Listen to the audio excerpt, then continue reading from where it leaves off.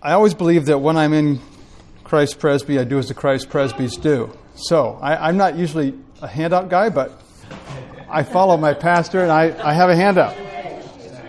So hopefully it... And you'll notice there's a cute little phrase, kind of a play on words at the top. Sorry, I need another one.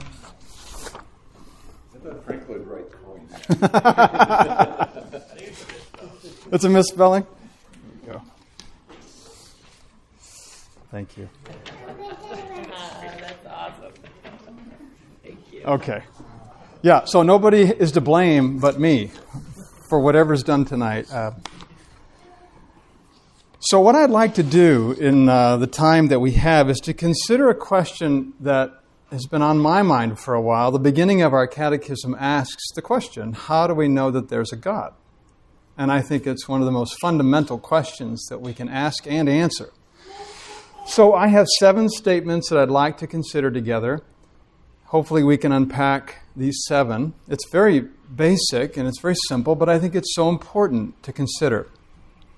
So we start, general and special revelation. God reveals himself clearly and infallibly in both general and special revelation. And we'll unpack some of that as we go, what those mean. But he is a self-revealing God. And thank God that he is. Because apart from him revealing himself, we would know nothing about him. And his revelation can take on different forms. You have to know this. You cannot know that there is a Word of God unless you know that there's a God. What does that mean, Word of God, if you don't know that there is a God? You have to know that there is a God to understand what it means that there's a Son of God. So the gospel really makes no sense until we have the basic revelation of God that he gives us in general revelation. We have to be aware of God's existence if we are even to understand Scripture itself.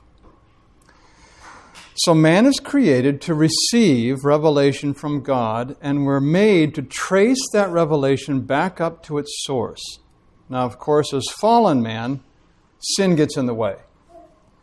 But as created man, God revealed things infallibly, clearly, and in our pristine condition, we should have been able to trace it back up to him.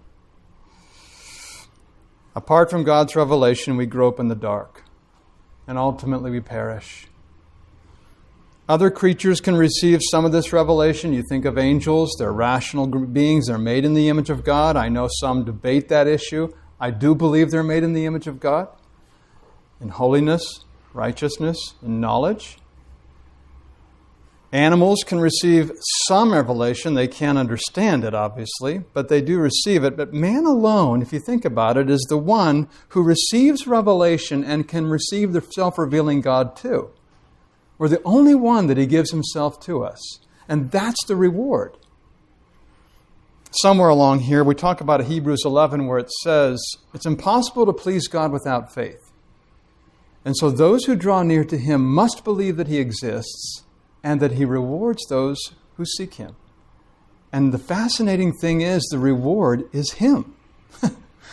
You actually find what you're seeking for, and he's the reward. So, if we did not receive revelation from God, life would not be worth living. I wouldn't even want to be here. Because to know God is life. Not to know God is death. And that's what our unbelieving neighbors experience. They're the living dead. John says, or Jesus said, this is eternal life, that they know you, the only true God, and Jesus Christ, whom you have sent. Any questions on that first point? So basic, I know. But have you ever thought about these things? I remember in class, the professor, I wasn't actually there, but I was told the professor asks, who believes that Scripture is infallible? And every hand goes up. Put your hands down. Who believes that God's revelation in nature is infallible? I think one hand might have gone up. One hand. And the fact is, it's the same author of both, right? And what God does is always perfect. So the revelation we have in creation and in providence is as infallible as the revelation that we have in Scripture. Any questions on that first one? What do you mean infallible? So, because creation is like imperfect as right now because of sin? No, it's a good question. Infallible, by that we mean it cannot err. Okay. So, I know that the creation groans because of sin. You're right. Yeah. But as God made it, it is infallible. And it continues to reveal God in an infallible way. We can't interpret it properly. If we weren't sinners, we should be able to know God through what He's revealed in creation. Because we're told that it leaves man inexcusable. So it's not the revelation's fault. It's our fault. Should we go on? Okay. Man is created to receive, as we said, any questions on man is created to receive revelation and trace them to their source? That's what we're supposed to do with this, that He gives us this revelation. All right. Receiving God's revelation and He Himself is the most important thing in life, the one thing necessary. So Martha's all busy with all kinds of duties around the home, and Mary's sitting right at His feet listening to His teaching. And she has the better part, and that shall not be taken away from her. That's one of the reasons we worship. This is the better part. It's so important to do what we do out there, but this is the better part. Now, some distinguish between what we're called the book of nature and the book of Scripture. General revelation has been called the book of nature. It's revealed to mankind in general. Anybody can see it. Special revelation is the book of Scripture. Reveals Jesus Christ for salvation. That's where we learn to be saved. You would not know a thing about Christ Jesus apart from apostolic witness. So our faith is based upon inspired testimony. They have to be credible witnesses for our faith to be stable. And the creation is God's first revelation. And what's interesting is it's the foundation of all other revelations. If you think about it, He created the world how? He spoke. His Word. You're right. He created the world by His Word, but the creation was formless and void. How did He give life to it and bring it into order? The Spirit. Every further revelation is Word, Spirit. Especially Scripture. So it lays the foundation for every subsequent revelation. We have the basic contours of how He is going to reveal Himself to His creatures. Objectively, we have the revelation in the Word, and subjectively, we have the revelation in the heart. And without the Holy Spirit revealing God in the heart, that Word is a dead letter. So immediately following, or as the extension of God's creation, is His providence in history. How many of you think that history is infallible? It's a trick question. You already know the answer. It's infallible. Whatever happens is perfect. So the surgery and the cancer, tragic things, terrible things, history is perfect. For whatever reason, God does this and allows this to happen, even ordains it to happen, and He does so for the good of His creatures and the glory of His name. And I can't explain that. I don't know how that happens, and it breaks our heart. But I don't know how an unbeliever can handle those kinds of things without believing that God in His sovereignty ordains all of it to take place. So, everything that happens is a work of God who reveals Himself through it. Creating, sustaining, governing together form one great, mighty, ongoing revelation of God. Everywhere you look, every flower that you smell, every breeze that you feel, every cloud that you admire, it's all a revelation of God's glory. And our knowledge of God's existence depends in part upon this general revelation. He is the invisible God whom no one has ever seen or can see. He's invisible. Your unbelieving neighbor says to you, what are you doing going to this room and worshiping somebody you can't see, that you've never seen? And you can say, well, that's true, but we do see the evidence of His being and His glory in everything around us. So general revelation plainly reveals His goodness, His wisdom and power, and to understand it, we do need the spectacles of the Scriptures. Any questions before we move on? Making sense? Okay. Statement number 2. General revelation can further be distinguished between immediate and mediate. Hopefully those terms aren't confusing. Immediate revelation. It's given without any mediating agent or instrument. Scripture is an instrument. Immediate revelation. Every person has implanted a knowledge of God or the light of nature. Have you ever heard that phrase, the light of nature? It's used in our Constitution. It's called the light of nature because it is the imprint of God upon the soul of man. Reason, conscience.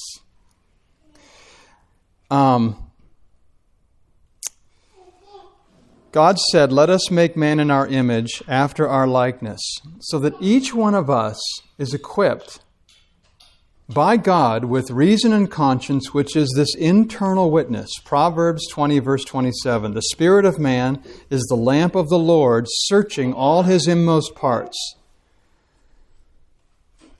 Calvin says there is within the human mind, and indeed by natural instinct, an awareness of deity. Every single human being that comes into this world has an awareness that there is a God. From the very beginning, it's an internal witness. It's how you're made. It's how I'm made. It's the testimony of a moral nature. Where does morality come from? Why would it be wrong for me to walk up to John and just slap him in the face? Or would it be wrong? Every one of us would recoil at the thought. And he'd say, "Why are you doing that to me?" And I'd say, "Well, because I want to." And if there's no standard of morality, if there's no God to undergird it, there's nothing wrong with it. So he gives us a moral nature and he puts eternity into the heart of man. And so we have the work of God's law engraved upon our hearts, as Paul says in Romans 2. And that's why the conscience that you have says, "Thou shalt," and "Thou shalt not." That's the only explanation. Good stuff.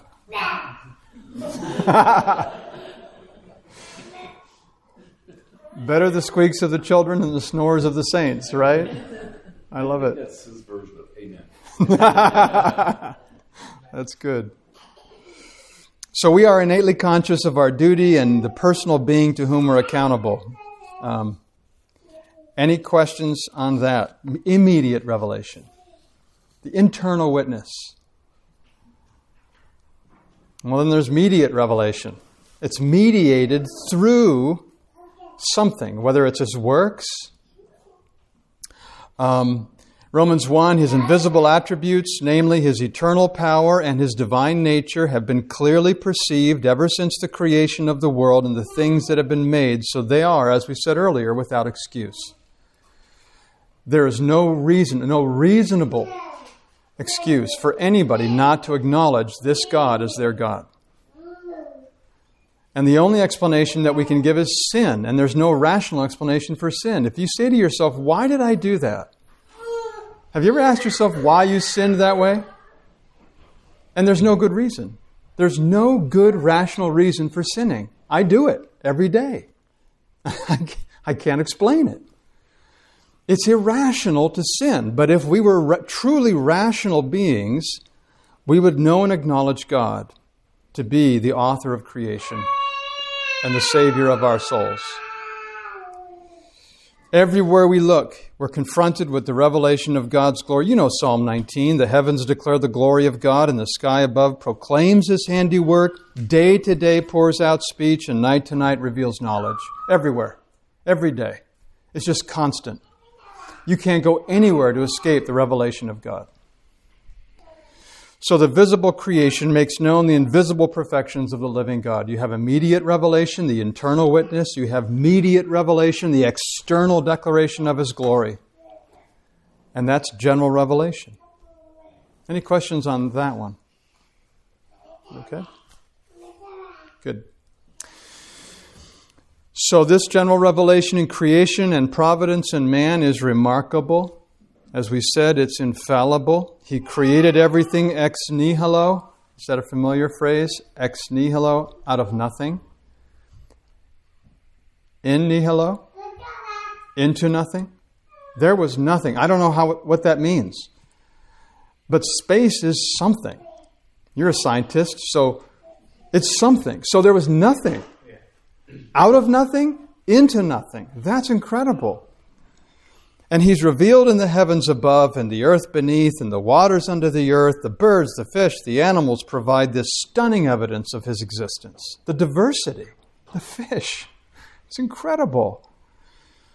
And every living creature testifies to this invisible God who created and sustains and governs every one of them. He never sleeps, as that song that we sang, He doesn't grow weary. Right? Never.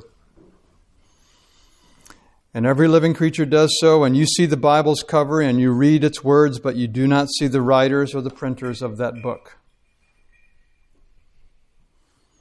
His work testifies to their existence and their skill, just as God's works testify to His. So we understand by faith in the testimony that He gives, both in general and special revelation, that He exists, that He's there, that He's a living God and a true God.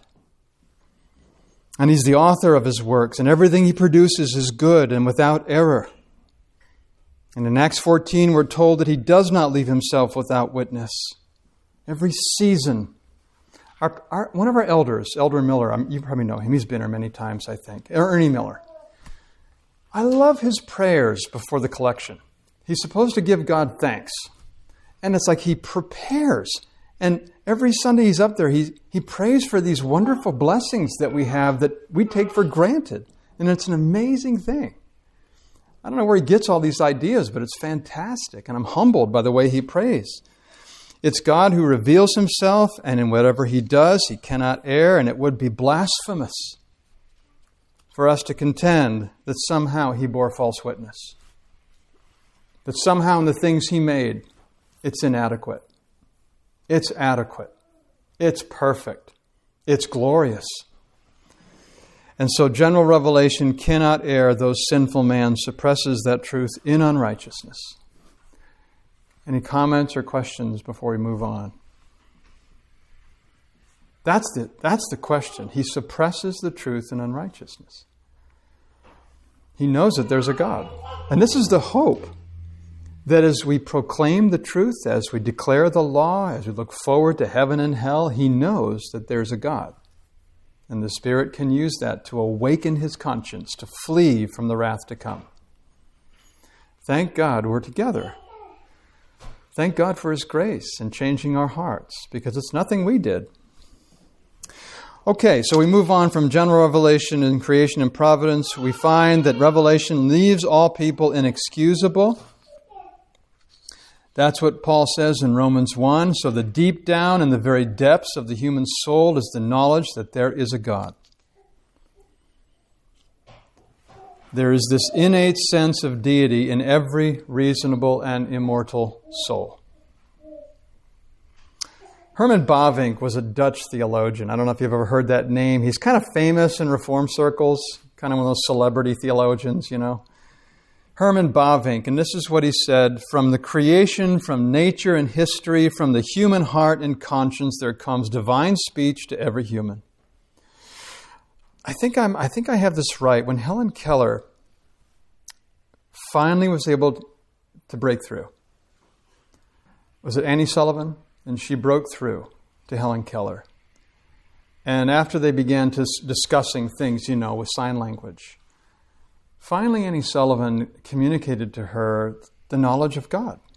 She began talking to her about God. And Helen Keller said, I knew that He was there, I just didn't know His name. Isn't that fascinating? Deaf, blind, dumb, she knew there was a God. Couldn't see the creation, but she sensed His presence. So deep down in the depths of the soul is the knowledge that there's a God. Each one of us was made to know and to glorify and to enjoy this God forever. And that means that man's ignorance of God is never total. Sin darkens our hearts. It clouds our thinking. It obscures the way we can interpret anything correctly. The unbeliever cannot interpret anything properly. He looks at a rose and he might describe its properties. He might say that it grows with enough sun and water. But the Christian looks at the rose and he'll say that was made to glorify God. Big difference. It's the ultimate purpose, right? So, nature tells us that there is a God. The problem is that it remains silent as to the forgiveness of sins, which is what we need because of sin. And that would lead us, as we'll talk about in a minute, to special revelation. Any comments or questions so far to this point? So could general revelation, like somebody understand their need for like something more? Like they can understand their sin, but they can't. They don't know who the Savior is. That's a very good point. I think you're right. The general revelation, especially in the law or the morality that we're given, yes, you can become aware that you don't measure up. And that your conscience, that internal witness that says thou shalt or thou shalt not, knows that you shouldn't have done that. And I know that as a sinner, I will have to give an account to this being that I sense is somewhere. Yeah, I think you're right. And that's hopeful, right? That God never leaves himself without witness, even in the created order. And I think that helps some of the unbelieving peoples of the earth to seek. Now, we would say nobody seeks God. I get that. Nobody seeks him in a saving way. But they have this sense of accountability. So I think you're right. Yep. Got to have general revelation. Or I wouldn't even know how to classify this being. Helen Keller. Yeah. So pre-sin general revelation was enough to know God because there was no sin. That's why it's infallible. It's infallible because God made it. Yeah, yeah. But you're right. But pre-sin, Adam could know God. Yeah. Interestingly enough, though, even pre-sin, we have special revelation, right? That God spoke to Adam. In the day that you eat of it, you shall surely die. So the need for special revelation was even there in the pre-fall condition. But you're right. He knew God because it was implanted in his heart. There was nothing, no barrier between them. And that's what will be in heaven. We won't need the Scripture. We won't need preachers. You know, you won't have to sit there and listen to some guy up front drone on. Just kidding. So, belief in God's existence is the foundation of saving faith in true religion. This gets us to this point, Hebrews 11:6, and this is what it says. Without faith, it's impossible to please God. He's displeased. For whoever would draw near to God must believe that he exists and that he rewards those who seek him. That's foundational. You cannot please him without that. So God's existence is the very first thing required of those who would worship him. That's why we sang praise tonight. We were singing to God. There was a story about Eric Alexander. Have you ever heard of the Scottish preacher, Eric Alexander? He's another famous guy among Reformed circles. It was after the service. He's back at the back door. You know how people file out. And the one guy comes down the whole aisleway, and at the door he says, "Pastor, this is it. I'm done. I'm not coming back here again." Eric says, "Well, I'm sorry to hear that. We'll miss you. Why aren't you coming back?" I'm telling you, I didn't get anything out of that service. And Eric said, "Oh, I'm sorry. I didn't realize it was for you." You know, it's for God. And that's why we worship. He exists, and we enjoy him through our worship. So, God's existence, belief in it, is the foundation of our saving faith and true religion, the very first thing required of those who would worship. And you can't draw near and ascribe worth. That's what worship is, ascribing worth to him, to a God whose existence you deny. And the wonderful thing about looking at worship that way is that you can have a bad day. You can have Very sad news. You can be sick yourself. You can be terminal. And you can come in those doors and sit in that pew and you can ascribe worth to God. You may not feel like it. You don't feel good at all. You may be in a bad mood. You fought with your spouse on the way to church, whatever. You can ascribe worth to God. So that when you walk out that door, you don't have to say, I didn't get anything out of it. I gave God what I thought He deserved. That's important. So, if an atheist prays, he is self-deceived. He denies the existence of God. How are we doing?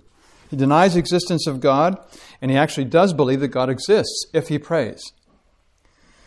We must also believe that He rewards the seeker, and of course, as I said earlier, He rewards by letting Himself be found. I love those who love me, Proverbs 8, and those who seek me diligently find me. So, the sinner who is awakened to his guilt and his ill desert, he begins to search. And it seems to me that if God in His providence is being faithful, He'll lead that person in his search and he'll find God in Scripture. Somehow, the missionary, the infamous bottle with the tract in it that washes up on the shore.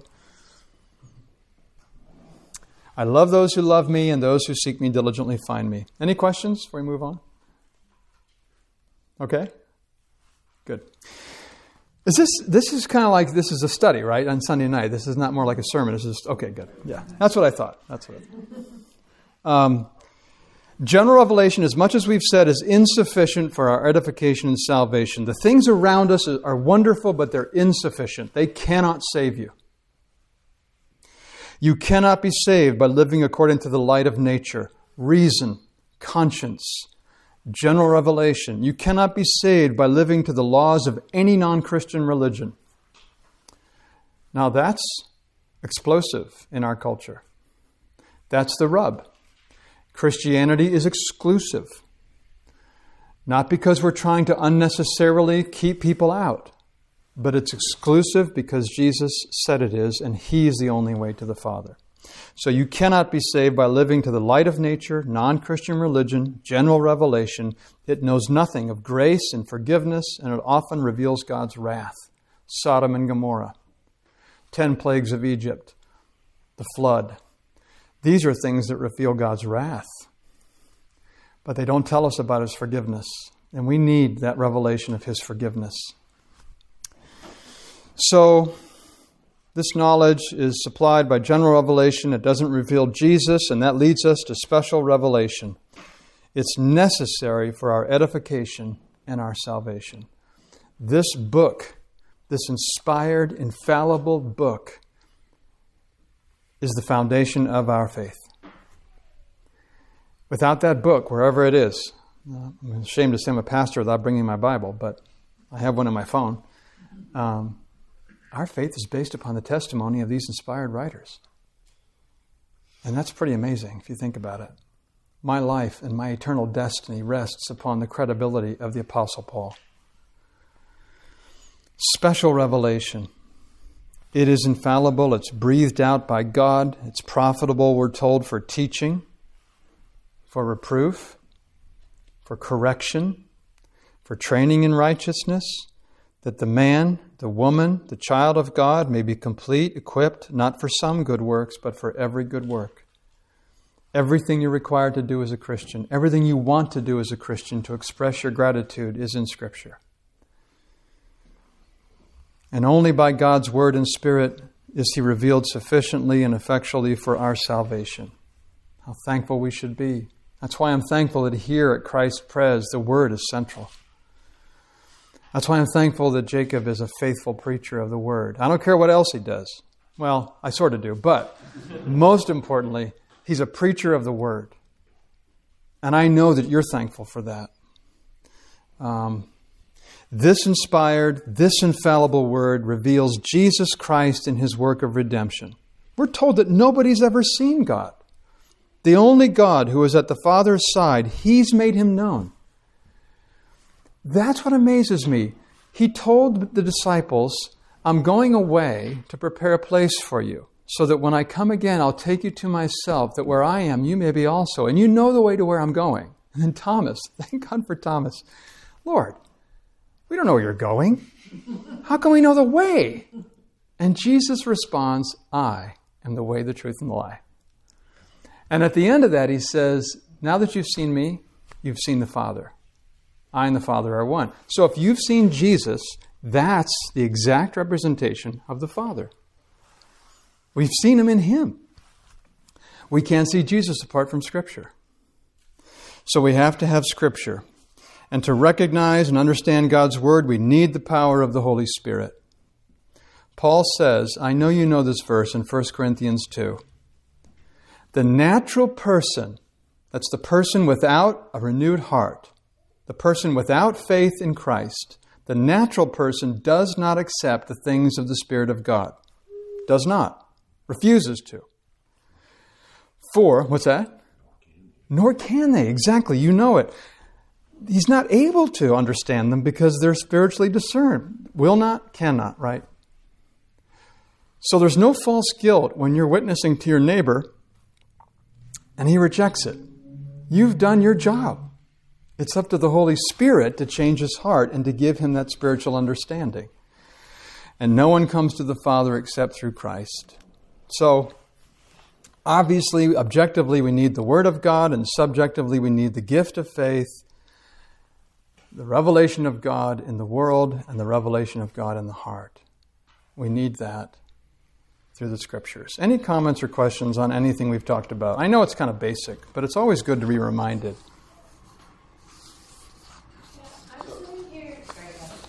I'm sitting here thinking about the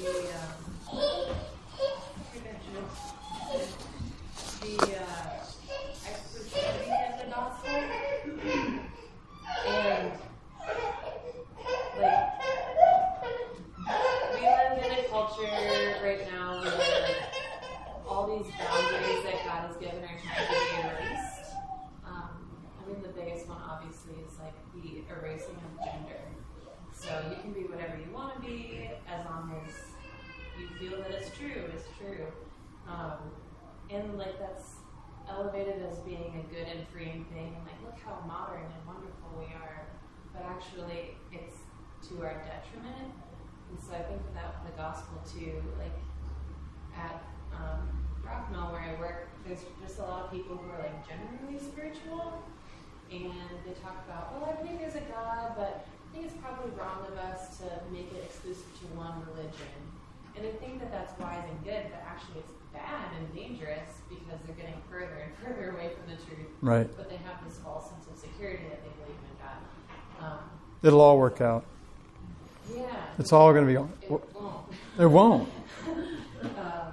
Yeah, so...